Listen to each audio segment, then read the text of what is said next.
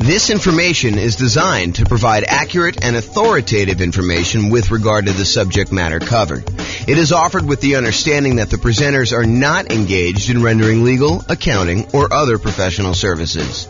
If legal advice or other expert advice is required, the services of a competent professional should be sought. Welcome to the Philadelphia Real Estate Investing and Real Estate Financial Planning Podcast. Learn all about investing in real estate in Philadelphia, Pennsylvania, with a combination of real estate financial planning and modeling with numbers specific to Philadelphia, plus syndicated, more generalized recordings of live and pre-recorded real estate investing classes, not all of them specific to Philadelphia. Be sure to stay tuned after the podcast for a message from our sponsors. Well, good afternoon and welcome everyone. I am James Orr, and this is a special presentation. I get to share with you today a brand new tool that I created, right off the press, hot off the press, I guess is how they say it. So this is having confidence modeling retirement with real estate investments. And so let me give you a little backstory as to how we got to where we are. So over the last couple of days, I've been preparing to do an interview for a podcast this morning. The podcast is, the interview's over, it's all done, but I was doing some preparation for this. And one of the things that came up during my preparation was how unusual are 7% mortgage interest rates. Now, we've seen this pretty significant uptick in mortgage interest rates over the last 6 months or so. And I was wondering, how common is it for interest rates to be 7%? So what I did is I went to the Federal Reserve website and I downloaded the historical data set for 30-year fixed rate mortgages. And it goes all the way back to 1970. And when I went and I downloaded the data set, what I wanted to do is I wanted to find out what percent of the time have mortgage interest rates been above 7%. And so I created this new little chart based on the data from the Fed. And so this is being recorded in October of 2022, October 13th, 2022. And this is the table showing the data going back to that time. So this is the way to read this table. So if you say to me, hey, look, what percentage of the time have mortgage interest rates been above 7%? I can go look this up and I could say, oh, it's been 56.7% of the time. So a little bit more than half the time, our rates have been above 7%, 30-year fixed rate mortgages. And if you said to me, James, how much time have interest rates been above 6%? I could tell you it's 68.1% of the time. So almost 70% of the time, rates were higher than 6%. Another way of saying this is rates were less than 6%, only about 32% of the time.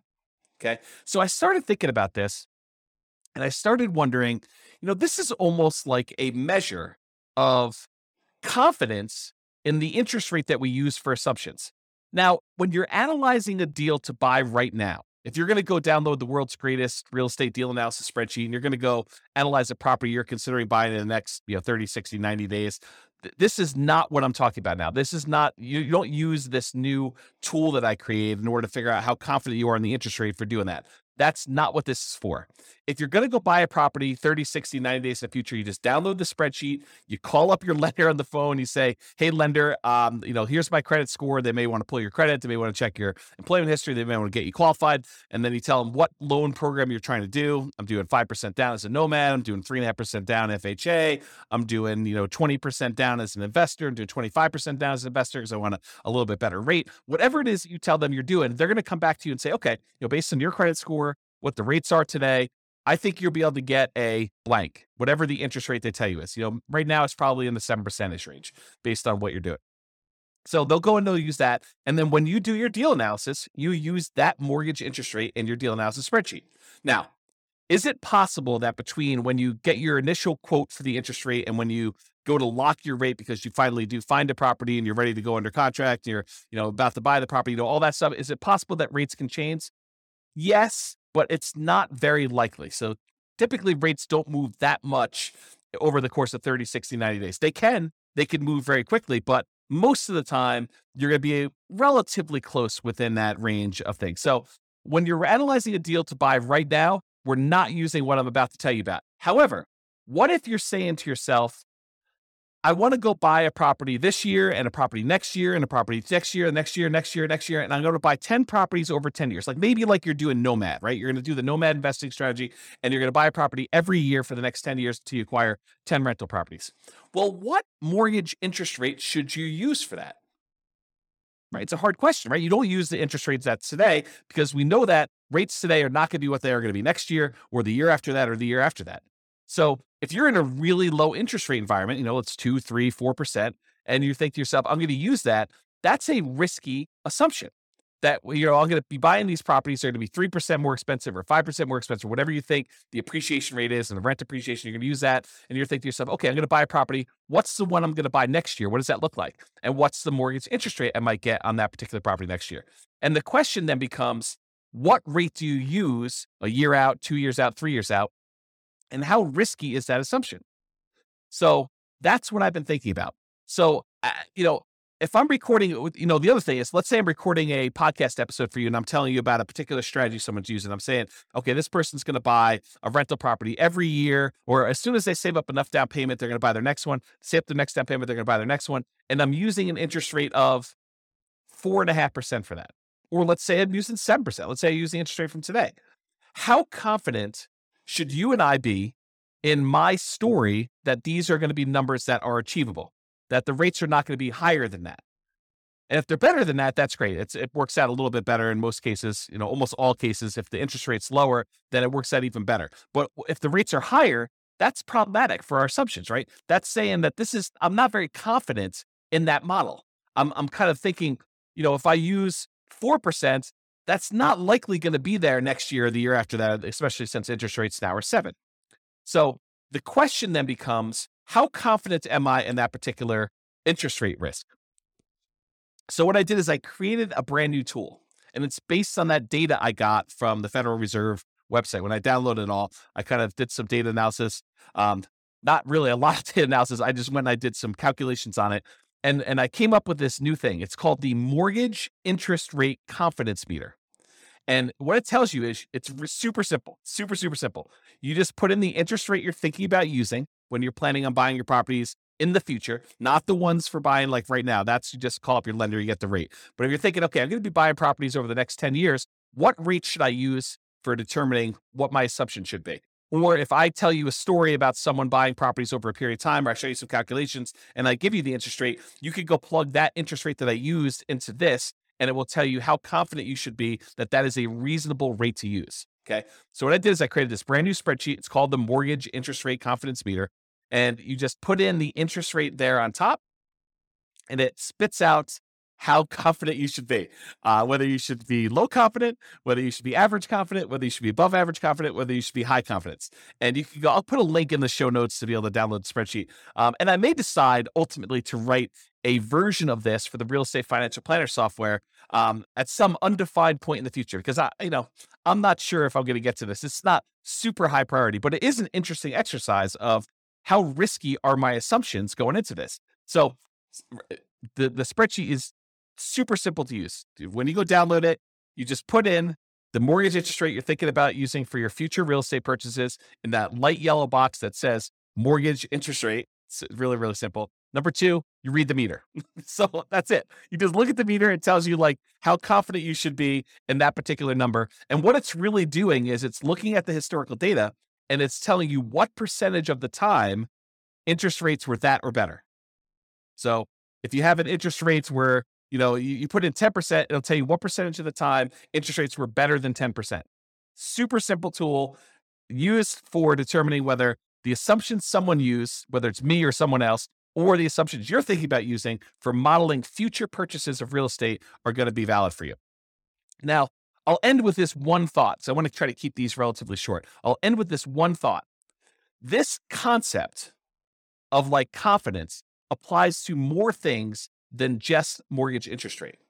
So I'm going to continue to reflect on this idea, and I'll implement some of these ideas in the software and the content I make. But it doesn't just apply to those mortgage interest rate. It also applies to the rates of return on investment accounts. So if you use 15% as your stock market rate of return when you're doing your modeling in the future, you should have relatively low confidence that you're going to achieve that result, right? If you go look at the historical stock market rates of return and you see what returns historically you've gotten, what percentage of the time has it been over 15? That can give you another way to measure stock market. I didn't build that spreadsheet yet. I probably will build something for that though. So if you use 15%, your risk, it's higher. That is not a legitimately reasonable number. However, what if you use 10%? Well, that's more reasonable. It's more conservative. You're more confident that you'll be able to achieve that result than if you use 15. And what if you used 8%? Well, it's probably even more confident if you use 8%. So we could tell how risky the interest rate, the return rate you're using on the stock market is compared to what you put in there. And we could do this for CDs or bonds or the stock market type stuff. I also want to apply it to things like appreciation rate. So if you put in, my properties are going to appreciate at 6%. Well, I could say, well, let's go look at historical data. What percentage of the time, going back to all the data that I have appreciation rates been over 6%? And I could show you how confident we are that your assumption is reasonable. And similarly with rent appreciation rates, how confident are we that your rent appreciation rate is reasonable for the number that you put in there? And so you can look at all these so you can look at all these individually. And I think those are important. But what I'd like to do ultimately is I'd like to combine them all. I'd like to combine what the confidence level is for your mortgage interest rates and appreciation and rent appreciation and the account rates of returns for the stocks or the bonds or the whatever else you're doing in there, and then combine them in some type of weighted average, maybe based on your net worth, like what percentage you have in the real estate with that interest rate, what percentage you have in, stocks with that market rate, or, the confidence rate of the appreciation rate or the rent appreciation rate, and use some type of average version of that to give you a single number to tell you how confident are we in all the assumptions that we use, that we actually have historical data on for the real estate investments and the stock market investments and everything else you did for that entire scenario.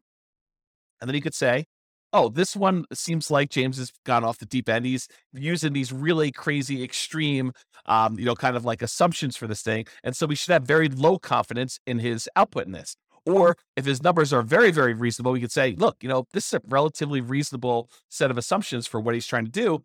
This seems legit. And then, of course, if numbers change, we can change all the numbers. But the idea is you get a way now to determine if my assumptions or anyone else's assumptions or your own assumptions are reasonable or not reasonable, and whether or not we should have, or I guess better way is, how much confidence should we have? Because it's not just binary. We should have confidence or we should not.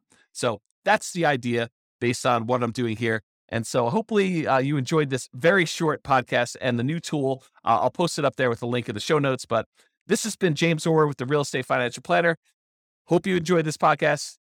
Bye-bye for now. With home prices up, mortgage interest rates up, and rents up, but not quite enough to counteract the higher prices and interest rates. Cash flow on rental properties in Philadelphia is harder than ever. Book a call with the Real Estate Financial Planner to apply our proprietary 88 strategies to improve cash flow on your rentals. See the show notes for a link to schedule your call and improve your cash flow today. If you're a real estate agent, lender, or professional in Philadelphia that wants to help our real estate investor listeners, consider reaching out to learn about collaboration opportunities with this podcast. We'd love to add more value to our listeners by having you assist our investors buy, sell, and finance their real estate investments. See the show notes to schedule a call to discuss collaboration opportunities.